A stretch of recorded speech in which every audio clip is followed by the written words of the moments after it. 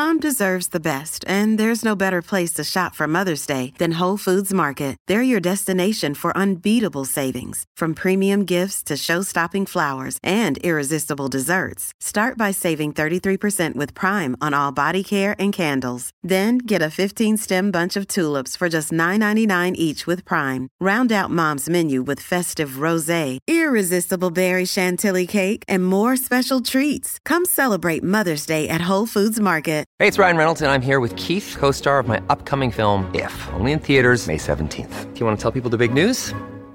All right, I'll do it. Sign up now and you'll get unlimited for $15 a month and 6 months of Paramount Plus Essential Plan on us. MintMobile.com/switch. Upfront payment of $45 equivalent to $15 per month. Unlimited over 40 gigabytes per month. Face lower speeds. Videos at 480p. Active Mint customers by 531.24 get 6 months of Paramount Plus Essential Plan. Auto renews after 6 months. Offer ends May 31st, 2024. Separate Paramount Plus registration required. Terms and conditions apply if rated PG. Another day is here, and you're ready for it. What to wear? Check. Breakfast, lunch, and dinner? Check.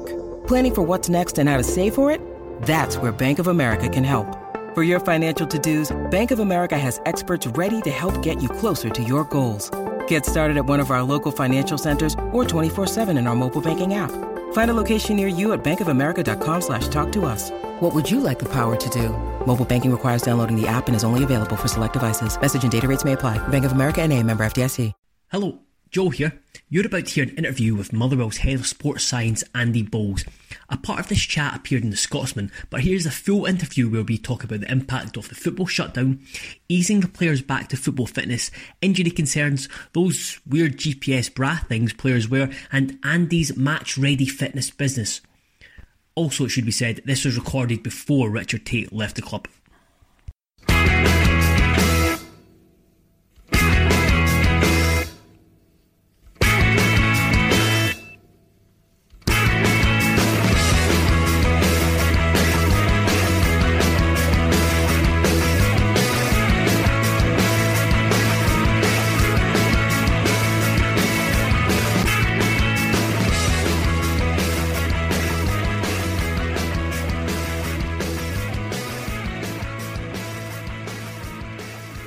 Andy, could you give me a bit of background on about yourself and how you got into your role as Head of Sports Science at Motherwell? Yeah, Joe. So I always loved sport, particularly football, as a kid, kind of growing up and stuff, and it's never really good enough to make it as a player. So you're kind of starting to look at other avenues of how you could be involved in football. And so I went to uni to study sports science at Glasgow Uni. Straight after school, done that for 4 years, honours degree in physiology and sports science, and then went straight on to do a master's degree at Edinburgh Uni in strength and conditioning. At that point, I was kind of volunteering with different clubs and kind of getting involved, helping out and seeing kind of what happened. I started working with Hamilton Accies. That was my first team, just like kind of volunteering really for a year, like with stuff in the academy, helping going out, putting cones out and helping sessions run really. Eventually kind of led to taking wee sessions with like the kind of under 14s, 15s, 17s, etc. From there, I started working, just after I graduated from a master's degree, started working with Institute of Sport as well. So working with different sports leading up to the Commonwealth Games in Delhi 2010. Oh yeah. So just supporting kind of different sports in general. And after that, 2011, I got the chance to go full-time at Hamilton. So that's when I started kind of working for first team level. Did that for about a year and a half. And from then landed a job at Middlesbrough as the head S&C coach.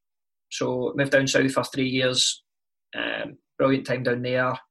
Left halfway through the season, I got promoted into the Premier League, which some people might say that wasn't a great career move. But at the point, just kind of family circumstances, we were looking for the opportunity to move home. Me and my wife and the job at Motherwell came up, and it was a perfect fit because I'm local to here as well, so I'm 10 minutes from the club. It's a perfect opportunity, and knew a couple of guys from Middlesbrough, like Steve McManus, Scott McDonald were playing here at the time, and the goalkeeper on loan from Middlesbrough that I was dealing with, Conor Ripley. So it was kind of made that transition a wee bit easier, and I've been here ever since, coming up in 5 years. So it's been great. It's been a great journey, and loving my time at Motherwell. Sports science or head of sports science, so that kind of role is maybe something that fans are maybe quite vague on, or don't have a real understanding of what involves. So, what exactly is the head of sports science, and what does the role entail? I was actually speaking to a guy at another club about this yesterday. I think because we study a degree called sports science generally, a lot of people that don't really do great in this role or create a bad perception act like scientists. And it's not really a science, really. It's more, I suppose it's probably more of an art. That I would see myself more as a fitness coach. Mm-hmm. So basically, we use scientific principles to influence how that fitness coach works. But you are a coach, not a football coach, a fitness coach. So we speak to, depending on how different clubs work, but at Motherwell, we'll have a meeting with all the coaching staff in the morning in terms of what type of training session we're doing, what fitness characteristics we're looking for from that training session, and then I'll be there to assist it, obviously take things like the warm-up and any running drills we do, and afterwards we'll do things like strength sessions in the gym, and we'll also monitor like how hard the sessions are through things like GPS and heart rate analysis, and we also do that after games and stuff as well. But it's generally, I think people should look at it more as, instead of being a scientist that's in the role, it's a fitness coach, but they've just got a wee bit more of a kind of scientific background in terms of their understanding of the physiology, what's happening in your body when you train hard at different times, in different ways. So it's basically a fitness coach. It's a long answer to it. Do you set out the gym plans in kind of conversation with Stephen Robinson? Because you look at Motherwell since Robinson's been there, they've got to say, just going by the eye test, they've been one of the fittest teams there. You've got probably the two of the fittest players in Scottish football, and Richard Tate and Alan Campbell, which must make your job a lot easier because they have that mindset. I mean, I follow Richard Tate on Instagram, and the man is a machine. So how much involvement do you have with Robinson to set out those gym plans? Like, this is what we want the players to be. We want them to be really fit, want them to be aggressive, we want them to be really powerful. Yeah, the managers obviously got a philosophy, and all different managers have a philosophy in terms of how they want to play and what their teams, what they want to look like. Obviously, when I first joined the club, Stephen was the assistant manager, so I've known him for 5 years. We built up a great trust over that time, and he's been brilliant with me. So basically, he allows me to kind of look, especially all the gym stuff, just wants the players to be as powerful and as strong as possible, but really that's up to me to work out what's the best way of doing that. And that's between, mostly I'll speak to Stevie and I'll speak to the players themselves to see what they think their own strengths and weaknesses are, in conjunction with the physio, David Henderson, and other coaching staff in terms of what do they see on a training pitch, what do they see in games, and all those guys basically have a voice. I think that's probably one of the strengths we have at the moment as a club, is how strong a kind of coaching group we have, and all those opinions are important. But yeah, I suppose the manager kind of dictates how he wants the team to play, and from that really it's up to me to try and work out what's the best way to do that. And now you're in a kind of difficult position because you're furloughed, as I think many of the players are as well, so you don't have that FaceTime with them. How did that evolve when football shut down? And did you have to kind of be quick off the mark and put programs in place to give players guidance to how to keep fit and what the best things to do? But pretty much we had to have. I mean, I already had the programs written for the off season. I usually do that kind of January, February time, because when the end of the season comes, there's usually get quite a lot of games. There might be a few other things kind of happening, so you don't really want to be caught short with that. So I've usually written their off-season programme around about kind of January, February time, so that was already pretty much done. Just had to adapt it, from instead of being 4 weeks, make it like 12 weeks. And also because of the obviously furlough situation, what we had to do is just try and create lots of different types of runs, and almost give players a menu to choose what they want to do from that. You mentioned Tate and Alan Campbell earlier, that we've actually got a really good group. They're two shining examples, but we've got a really good group of players that we can trust. We've worked really hard to kind of work on the culture of that. So there's most of the players, we can give them a programme and we can trust that they will do it, and they can trust that they understand it's important. It probably all comes from the manager kind of harping on at them all the time, to be fair. But so what we've done is we've kind of given them a menu that I think important. A lot of guys traditionally make an off season just do, get out and do a couple of runs in the road, maybe a couple of 5Ks, 10Ks if they're feeling if they want to push it a wee bit. But what we've tried to do is create different runs that target different energy systems.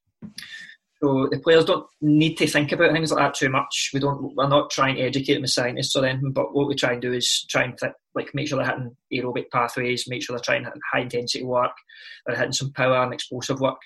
And that is what I find with some people that struggle when they come back in pre-season, people that have only done maybe the one type of run and they've only really worked one energy system. They think they've done loads, but they've maybe run loads of 5Ks, but as soon as they try and change direction or run at a high speed, they really, really struggle physically. So we've tried to give them a kind of wide variety of stuff that they can pick from, and hopefully that should just give them a kind of wee dose of everything that when they come back, they should be in decent condition. Yeah, because you touched on it there about the players running just like some players may just fall into the trap of doing one run. We've obviously had the kind of the fitness challenges we've seen across the shutdown, which is great because it has encouraged people to get out there, be really competitive. But was that the major concern, that they would just be doing one thing, so when they do come back, they're at a higher risk of injury? Yeah, absolutely. And speak to guys at other clubs. It's not just us that have got that concern. It's it's probably a fairly common thing. I mean, one of the things, for example, we say we normally finish and we get 4 or 5 weeks off from the end of the season to the first day of pre-season. We'll still be really light. We won't do a lot of ball striking really early on. We'll do kind of small passing drills where they'll maybe pass the ball 10 yards or whatever, but we won't do any kind of 40, 50 yard strikes of the ball early on, because their hip flexors and their groins won't have done much of that for the past 4 weeks. But now we're looking at that being 12 weeks, maybe longer, 15 weeks. So obviously we're going to have to be really mindful when we get back that we're going to have to watch what we're doing. So one of the things that a lot of the drills that we've put out have got a ball involved in them. They might not be able to do passing drills, etc., but they might be able to do a bit of dribbling and maybe strike it off a wall and receive it again. So these things like that can make it, we can do things earlier on, if that makes sense. Yeah. We're going to be, if we're talking about going back in mid-June, and for what I hear, the SPL think that there's going to be games at the start of August, and that's going to be a really quick turnaround. In terms of if we think the guys can't really do a lot to start with. So the next 2 or 3 weeks will be key for the players if they can do a lot of these different things, like striking a ball, changing direction when they run. A lot of people underestimate the energy cost of changing direction, running to a line and changing back, or so a lot of that stuff, if they can start to break themselves in now, then we can start at a higher level when they come back.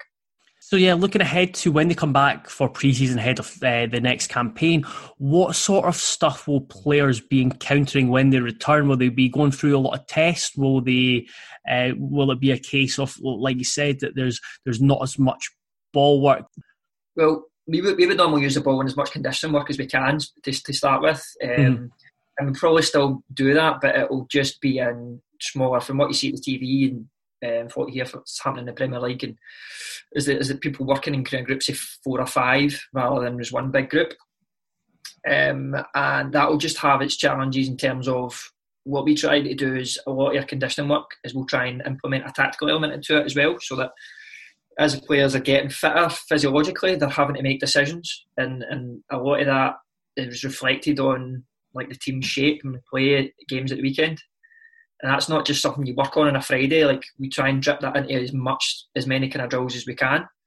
That's going to be a challenge to do, because when we come back pre-season, we're not going to be able to work in maybe groups of 4 or 5. So, but in terms of when we first get back, we'll probably we'll be looking at doing a couple of lower key sessions to start with before we do any maximal testing, because the players have been off for so long. You don't really want to put anybody maximally through anything the first kind of couple of days, because the risk of injury goes high. So we'll probably need to do a few sessions of breaking in, a few lighter kind of conditioning sessions to see where the boys really are at, because we can give them all the programmes, and somebody like Tatey might do something 100%, somebody else might do the drill and still might do the same drill but only do it maybe 60 or 70% effort, so they're going to be at different places when they come back. So we need to really just get eyes on them when they first come back and kind of have a go from there. Is there any particular injuries or niggles that concern you about going back that might be prevalent, that not just Motherwell fans have to be wary of, but fans across Scottish football, that they may have to be understanding that players will be picking up these strains? Yeah, there's always a much higher risk for players because their training load has been so low for the past few months, and also on top of that, like the physical load that we can repeat. Like, people can go and do drills themselves, and you can cover a certain amount of distance. We could look at GPS data and high intensity distance and stuff, but as soon as people start training in a group, there's a higher cognitive load as well, which you can't really measure, but you've got to be aware of. Lots of other people kind of about, people changing direction around about you and all those sort of things that will increase the injury risk as well. So I think in general there's probably a higher risk of all injuries, to be honest, anything from like muscle injuries from overloading those muscles to ankle injuries by people's proprioception, but being off because they've not really moved the same way in a while. But to be honest, at Motherwell we've been really lucky the last kind of 2 or 3 pre-seasons since the gaffer's been here. With as a fitness coach, you really need coaching staff that will have in their mind that it's important they're fit for the first game of the season. They don't have to be fit after week 1. They don't have to be fit really after week 2, depending on what your game schedule is, obviously. But you need to be fit for the first game of the season. And I think what's the reason we've been really successful in getting players fit and not having many injuries is that the coaches haven't been, right, okay, let's get everybody and absolutely beast them in the first week or batter them in the second week and then getting nervous because they feel they haven't done enough work. So that makes my job as a fitness coach a lot easier because the coaches are willing to progressively load the players, that helps. That helps massively with keeping those injuries down. I've seen you mentioned GPS, and I've seen that and seen a lot of footballers mention that in interviews they've done about having these GPS trackers and having kind of that accountability and sending it back to the club. What do the GPS tell you, and are these the sort of bras that we see footballers wear? I'm sure Motherwell, and I've seen there's certainly a few teams in Scottish Premiership who have that kind of that strapping or bra below their top. Yeah, that's what the GPS is. So that basically works the same way as your phone's GPS works or your car's, just a lot more accurate. So they track the players' movement on the pitch or whatever they're doing, wherever they're working. So you'll get loads of metrics back based on things like total distance, so the amount of distance they've actually just covered in a session, and then we'll look at things like high intensity distance. So that is the distance they cover while running faster than a certain speed. Mm-hmm. Generally it's 19.8 kilometres an hour. So that will just accumulate all the distance they spend covering over 19.8 kilometres an hour within a session. So that can give you not just an idea of something, because somebody might have covered 5k in a training session and done no high intensity distance, and somebody else might have covered 5k in a session or even less than 5k but covered like 1,000 metres high intensity distance. So like you have to kind of split the speed zones down to get an idea of how hard somebody's worked. If that makes sense? Yeah. You also get things like accelerations and decelerations. So for example, your fullbacks and your wide players will probably cover a lot of high intensity distance in position specific drills because basically they've got a lot of speed and a lot of distance to open their legs out, so they get to those higher speeds quicker, whereas like central midfield players, for example, centre halves, they might not really be covering as much distance sprinting, but what they'll do is they'll accelerate and decelerate and change direction maybe more than other people will. So we'll have a look at that, and obviously what we've done over the past kind of 4 years since we've had a GPS system in is we've built profiles for all our players. So we know roughly in a game what distance Alan Campbell covers, how much high intensity distance he covers, what's his accelerations, decelerations and loads of other stuff. So from that we can actually look at what they're training profile looks like, and make sure we're hitting all those sort of metrics in the training. Because the ultimate thing really is, it's not to get somebody, as fit. Like, it's not really to get somebody to pass a bleep test and get as high a score on a bleep test as possible. It's not really to get them to run a 5K as fast as possible. It's to get them to be as fit to reproduce that in a game as possible. So that's why we always try, and a lot of people now are looking at what people do in games and trying to replicate that. You talked about the difference between the accelerations or the distance for fullbacks and wingers to cover as compared to maybe centre-backs or centre midfielders. Do you tailor programmes depending on position? Yeah, well, a lot of our conditioning work is done in like kind of shape-based drills. So we, the coaches are excellent here. Obviously with the gaffer, but Bilaz and Moros as well, just about kind of coming up with conditioning drills based around positions. So instead of just kind of running in straight lines, we will do some of that, but a lot of what we do is based around, okay, tactically, this is what we want our team to do, and people do conditioning work based around that. So naturally, they reproduce the amount of work, the type of work that they're going to have to do on a Saturday. So yeah, we do tailor that. Their strength programs are tailored to what they like physiologically as well, and what the demands of their position are. So I think we're seeing the benefits of that as well. Looking at everybody in individual levels has really helped us in the past kind of few years. There's been a lot of discussion, not so much in Scottish football now because the Premiership has been terminated, and there's not going to be the return to the current campaign, but England might be doing so, and there was chat in Scotland before. But how long do you think it will take players to get back to football fitness or match fitness, ready to play games? That's a tough question. I think a lot of it depends on what they're like when they come back.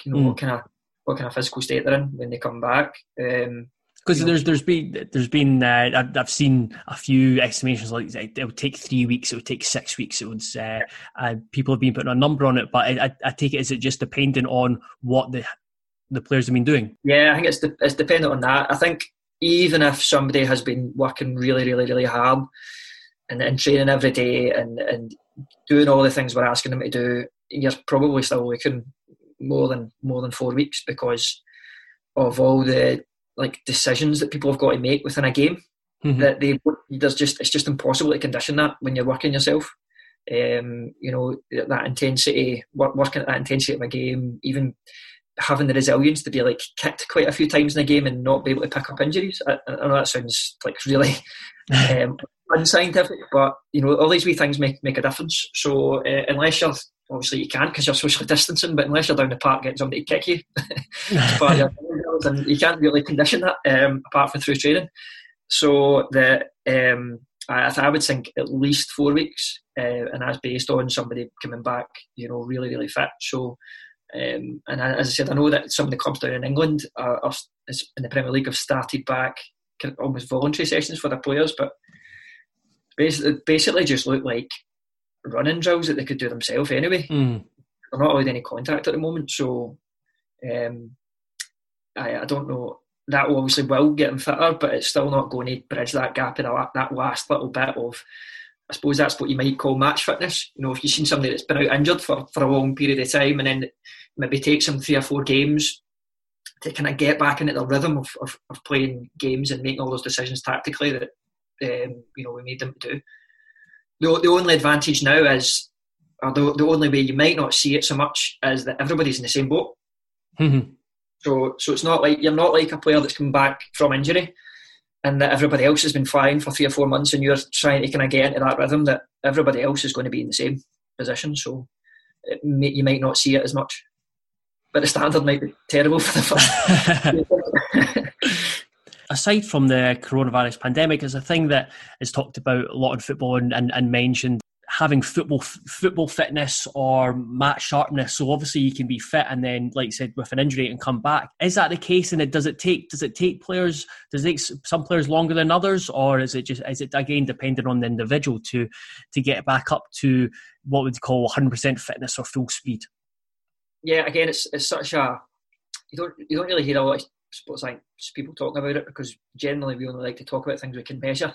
There's obviously millions of things we can't measure, but yeah, just going from my experience, yeah, you can tell when some people might just naturally be ready to come back. Some people it takes a bit longer, yeah. But as I said, a lot of those kind of little things about like decision making are probably those things that are really hard to condition in the rehab. What we'll do with somebody who's been out a long time is we'll obviously have their GPS profile of what they would normally do in a game, what they would normally do in a week's training. And we would normally, between myself and the physio, we would normally design sessions to build them up. So if somebody's been out for a long period of time, you know, we might say, right, okay, this week we're trying to hit like 50% of what they would do in a game for all those metrics. Maybe not in the same day, but then next week it might be 60%, it might be 70%, and you might be trying to build them up to 90% of what they do in a game. So you're almost trying to replicate, you know, what they're going back to. But, you know, all that things about like I said, people tackling you properly in a game, your decision making when you're tired, not dropping runners, and still doing the right things tactically. They're so hard to condition, and yeah, it does take people time. I think the only way they can get doing that is by actually getting in and playing. And if they're not ready, then it might seem like they're not as fit, if that makes sense. But it's just that wee bit of match fitness that's such a hard thing to kind of condition back. One of the key reasons I wanted to get you on the podcast, Andy, was because I came across Match Ready Fitness on Instagram. It is a fitness training app that you've developed. Could you tell listeners a bit about it? And was it a coincidence that it came out just as the kind of during the coronavirus lockdown, or is it something you've been working on for a while? No, it's pure coincidence, to be honest. What we do with our players is I've kind of like for our off, but like the Motherwell players is I've almost kind of designed a wee app that they get for their off-season programs, and we've done that for the past kind of 2 or 3 years, because I've been working this role for about 10 years or something now, and you give people programs out, and they get like either a bit of paper which goes in the boot of the car at the end of the season, but doesn't get seen, or maybe send an email out and then they've got to trawl through emails, and they probably weren't using it as much. One thing players have always got on them is their phone, so we thought, can we design a wee app that all their runs and all their conditioning drills are on, and it's a lot more user friendly as well. So yeah, we've been using that for the past 2 or 3 years, and this year most of the programs went out, and this is a separate thing, so they've got their own kind of app. And I had, as soon as football started to wind down, I started to get quite a few people that I'd coached previously, either at Motherwell or Middlesbrough as well. And in Hamilton too, just kind of getting in touch to say, if they might not have sports science support where they're at just now. If they got a programme, I've got a couple of mates that play what was junior levels, now go to kind of west of Scotland, and basically they were kind of getting in touch saying, have you got a wee programme I can do? And I thought, well, why don't I redesign it? And then sent it to one of my mates, and he passed it on to one of his mates, and he was saying that we would pay for a thing like that, which surprised me, because I'm, you don't really think about it like that. You just think you're kind of helping people out. But I suppose, there then becomes that other layer of people that are probably, if they're looking for this programme, then there must be loads of other people that are looking for a thing like this. And it's to try and break the monotony of, okay, right, we'll just go and run 5Ks all the time. It gives them an idea of some things that football players might be doing, or what we might be asking football players to do. There's quite a bit of science that goes behind it, but you don't really need to know that as a player. We try and just kind of put the runs in place that you're hitting all the different energy systems, and then all they have to do is just pick one run from each category, and then they should be well looked after. And yeah, so it's been really successful so far with amazing feedback. We've had guys, as I said, from West of Scotland. We've even had teams from West of Scotland. A couple of teams are interested in signing up the full squad. We've had ladies international footballers, guys playing down south, people that have just been released. Because it's only a £5 a month. I didn't want to make it like I probably could sell it for more, but I wanted to make it something that's really accessible, and something that people they can even the guys who used to play amateur level were just like and are just looking for different ways of keeping fit. They're bored of just going out and running the pitch, or just going out and running the road and doing 5Ks and 10Ks. So, there's different types of runs, like interval runs that people might not normally think about doing. It just varies their training up. That's a big thing for me when looking at it, is that it's tailored for people of all fitness and all standards. You don't have to be an elite level athlete. I think the level one you talk about is someone who plays fives once a week. What are the kind of things people will find on there? So we've got different types of runs. We've got conditioning work. All our conditioning work and our run type stuff can either be done on the road, on the pitch, on a track, or on a treadmill. So those are the kind of four kind of things that people might have access to at the moment while the gyms are closed. And then in each of those categories, they'll have endurance options. So, kind of longer stuff. They'll have high intensity options. So things where you might run a wee bit quicker, then rest. And then power stuff. So things where you might be a wee bit more explosive. So you've got lots of different options within that. On top of that, we've also got strength programs, and we're adding a wee bit of core work into this week. So just individual kind of core stuff. And some mobility stuff too. So it's really just to try and, these are all, give people an idea, especially people who might not have this level of sports science support where they're at the moment, access to the sort of advice and the sort of programs that we would be giving them. But as I said, it's all tailored. So like we've got 5 levels. So like somebody that's maybe recreational, so somebody that plays fives once a week could, for each one of those runs, there's different times and there's different targets. So, you might be somebody that just plays fives once a week. I'm not going to ask you to do the same thing as what I would ask like Alan Campbell to do. But you can do the same. You can do the same run. There's no reason why you can't do the same exercise. But you just have to tone down the intensity you work at, and you'll have different speed targets and you'll have different distance targets or whatever. So you can still train like a player, but you just have to pick the intensity level that's right for you, and you'll get a benefit out of it. As I say, there's strength work there, but there's injury prevention stuff in now as well. So maybe guys that play amateur, maybe continuing to get hamstring injuries. There's exercises that are there. And when the lockdown ends, whenever that will be, and when people are allowed to do gym work, the amount of stuff we can add to it is going to be huge. I don't want to add in loads of things just now that people can't do. So like more advanced power work or more advanced like speed work or anything like that, and that you might need a gym to use. Or like bike sessions on a spin bike, because there's no point in doing that just now if nobody can get in a gym. So there's loads to get added when we can. How important is injury prevention, and what are the kind of stuff that people should be doing, especially those who have taken back to the roads and running 5 and 10Ks? For what people need to do that are kind of starting back out running is, first of all, get the load right. Mm-hmm. So what we'll say is, that would be prescribing your level, like level 1, level 2, level 3, level 4, level 5. If I'm probably just now getting kind of between level 3 and 4 on a lot of these runs, but if I go and try and do level 5s, if I take a week off, 2 weeks off, then I'm probably going to pick up some sort of injury or pain that if I keep training, then it will be, I'll get injured. So it's first of all, it's prescribing the load right. So for example, we've got wee challenges in there as well, is different runs that people might want to do, and obviously one of them's a 5K challenge. But I would say maybe try running one if you're starting out. Maybe try running 1 5K at like a decent pace, but don't always try and run everything as hard as possible if you're starting out, because that's like a football. If you're training 3 times a week, that's like a football player playing 3 games a week. Like if you constantly push yourself and actually max out as hard as you can all the time, when you're starting out, that's just a recipe to get injured, because your body just won't be able to cope. On top of that, there's other wee things that people can be doing, like little strength exercises to target, muscles that people generally injure, like calves, hamstrings, groins, or something that maybe you in particular have had trouble with in the past.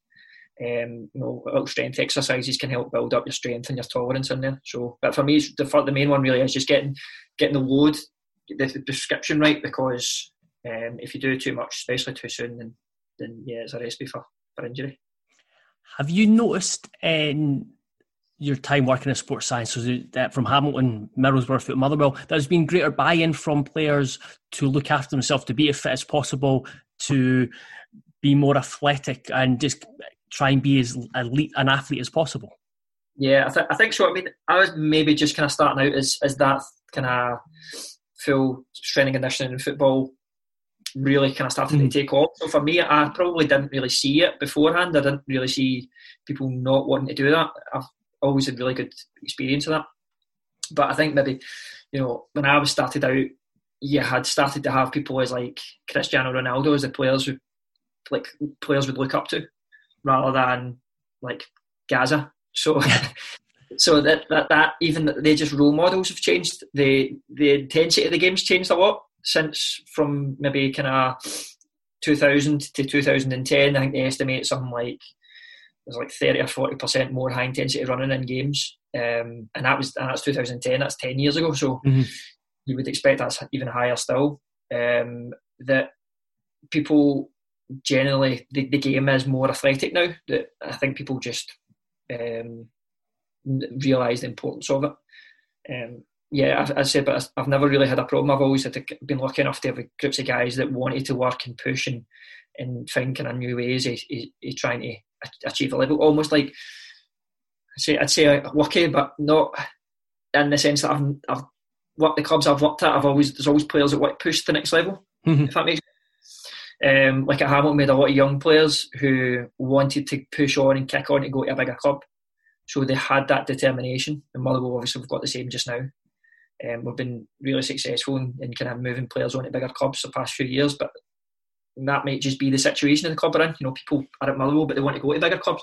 So they're willing to work harder to push themselves to get to that level. So I don't know if that's me lucky, not working for a huge club or not. But my job easier anyway. I was speaking to a Premiership player early on this, I think it was earlier this season, and he was talking about his struggles with injury, his struggles with a knock this season, and how he talked about how he's never felt, or certainly not felt 100% for a long time. Is that a case with a lot of players that they struggle to get that 100% fitness, and actually this lockdown could be beneficial for a case of almost allowing their body to heal a bit, so they're not, like we talked about earlier, they're not getting tackled, that they're not playing at that football at that such high intensity twice a week, that this is a chance for them to kind of recover? Yeah, absolutely. There's definitely a group of players that out there that their bodies will have had a massive benefit from this. It's just to make sure it doesn't go too long, because obviously the more you rest, the harder it is to get going again. But yeah, absolutely, there's definitely a category player that will be out there that will, their bodies will have recovered really, really well from this. In the case of 100% fitness, there's probably a lot of players that go their full career with it playing 100% fitness, because they just kind of get on with nicks and kind of kicks and bits of pain. I know quite a few players that would say they've not really played without pain in their career, so they do put themselves through a lot. It's maybe hard for people to kind of appreciate that all of these guys just constantly playing in with struggles and wee niggles and stuff like that. But yeah, I think they would be the sort of types of guys that would benefit from a wee bit of time off. Finally, I just wanted to look at the aspect of pre-season generally. Maybe not this pre-season because it's so different, but pre-season's gone by. But with the change in football, especially in Scotland, where you're playing up to the middle to end of May, and then you're playing games again start to middle of July, because if you've got your Europa League qualifiers, Champions League qualifiers, and the Betfred Cup. How difficult is that, both on the players and yourself, for that for such a quick turnaround? Because again, going back a fair bit now, you had players who were able to kind of step away for 6-7 weeks. Now it's a case of 2-3 weeks. Is that enough time for players? It's difficult now, because a lot of the players, we've done it quite well. We've not had many injuries the last few pre-seasons, and always qualified for a Betfred thing, so I started okay relatively. But it is a short turnaround. I think the teams that play in European games have probably got it even tougher. With their qualifiers so early, and then they generally might be the guys that are involved in cup finals as well, so their season might be a wee bit longer. It's really difficult. But people, my experience now, even speaking to older pros or guys that used to work in a club before people were really into looking after themselves physically, that you just touched on a minute ago, the guys stay in so much better condition in the off season they might take a week off of doing nothing, but they generally want to start working after that second week. I've a lot of players that, if we've got 6 weeks off, I might recommend that they take a week off of doing nothing, then a week, this isn't the off season. Yeah. When it's finished. A week of doing nothing, and then a week of like light activity, so like a wee bike ride or playing a bit of golf or whatever. But a lot of them want to start working after a week, because if they take 2 or 3 weeks off, their body finds it really hard to get going again, especially some of the older guys. So generally, our boys come back in really good condition, which makes it a lot easier. You'll always have 1 or 2 that don't, and they fall behind, and they fall out the team. So we've had a couple of examples of that, maybe like younger guys that didn't realise the importance of coming back in great condition and fell away from it. So we've got some great examples of people that come back, do well, get themselves fit, and before you know it, they're playing and getting moves. So it's a really easy one for us to pitch to our players, because we'll get great examples of how it's done well and how it's not. But as I said, one of the first things I said is that when you come back to training, you're always going to start at a later level, but how quickly you can build up that and progress the training depends on what condition the players come back in. So a lot of the responsibility that we put on them is them come back in a good enough condition that we can start to escalate it and train. Because one of the first year they done the Betfred League Pro thing, our first game was against Rangers. Oh yeah, an absolute nightmare of a game to have. It was like after like the end of the second week of pre-season or something like that, and you're playing one of the biggest games of the season. Luckily nobody got injured, but it was a big challenge to get the players ready for that.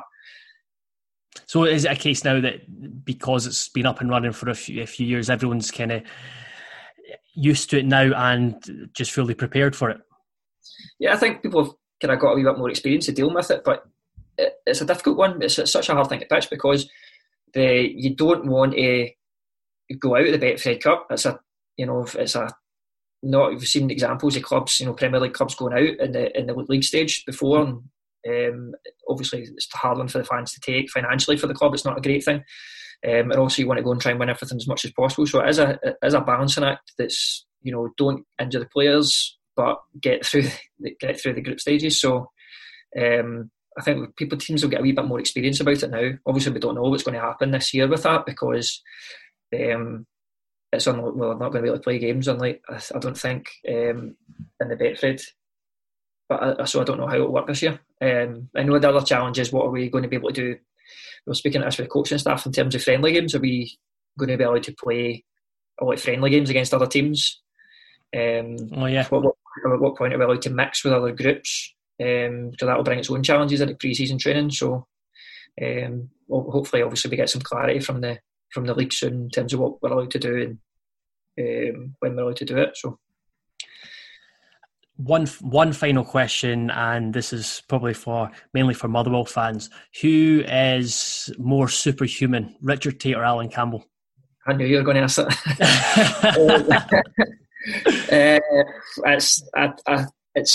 I couldn't pick. Between the two of them are incredible. We've got loads of other guys as well. To be fair, Liam Grimshaw is a machine. I don't really want to get through him then leave anybody out, but we've got loads. That makes my job really easy. But the one Tait is brilliant because he sets the tone and does everything we do. And like you follow him on Instagram, how hard he works. But Alan, especially because he's for somebody so young to have that professionalism about them, it's not something you see very often. And for somebody so young to lead by example, he was a positive example for everybody in the club, even really before he broke into the first team, became a first team regular. So, yeah, I remember reading an interview with, it might have been Chris Cadden, it might have been someone else, and they talked about Alan Campbell, how he was always like the first in the gym, and when he would finish a session and he would go back in the gym, he would always want to have the most push-ups, he would always want to run the fastest, the quickest. It just seemed ingrained in him. Yeah, that's it. And that sets the tone for everything we are trying to do as a club.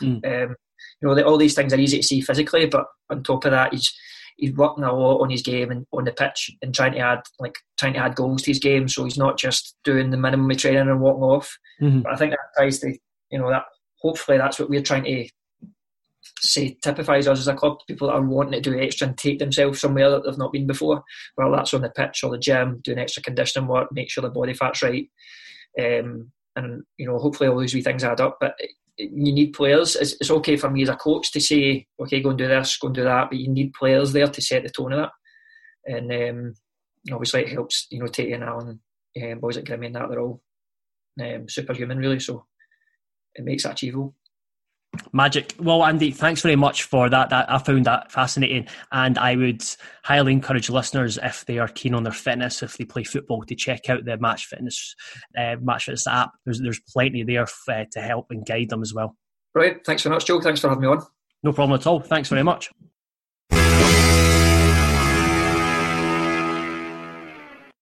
Sports Social Podcast Network. It is Ryan here, and I have a question for you. What do you do when you win? Like, are you a fist pumper, a woohooer, a hand clapper, a high fiver? I kind of like the high five, but if you want to hone in on those winning moves, check out Chumba Casino. At ChumbaCasino.com, choose from hundreds of social casino-style games for your chance to redeem serious cash prizes. There are new game releases weekly, plus free daily bonuses, so don't wait. Start having the most fun ever at ChumbaCasino.com. No purchase necessary. VGW Group. Void where prohibited by law. See terms and conditions. 18+.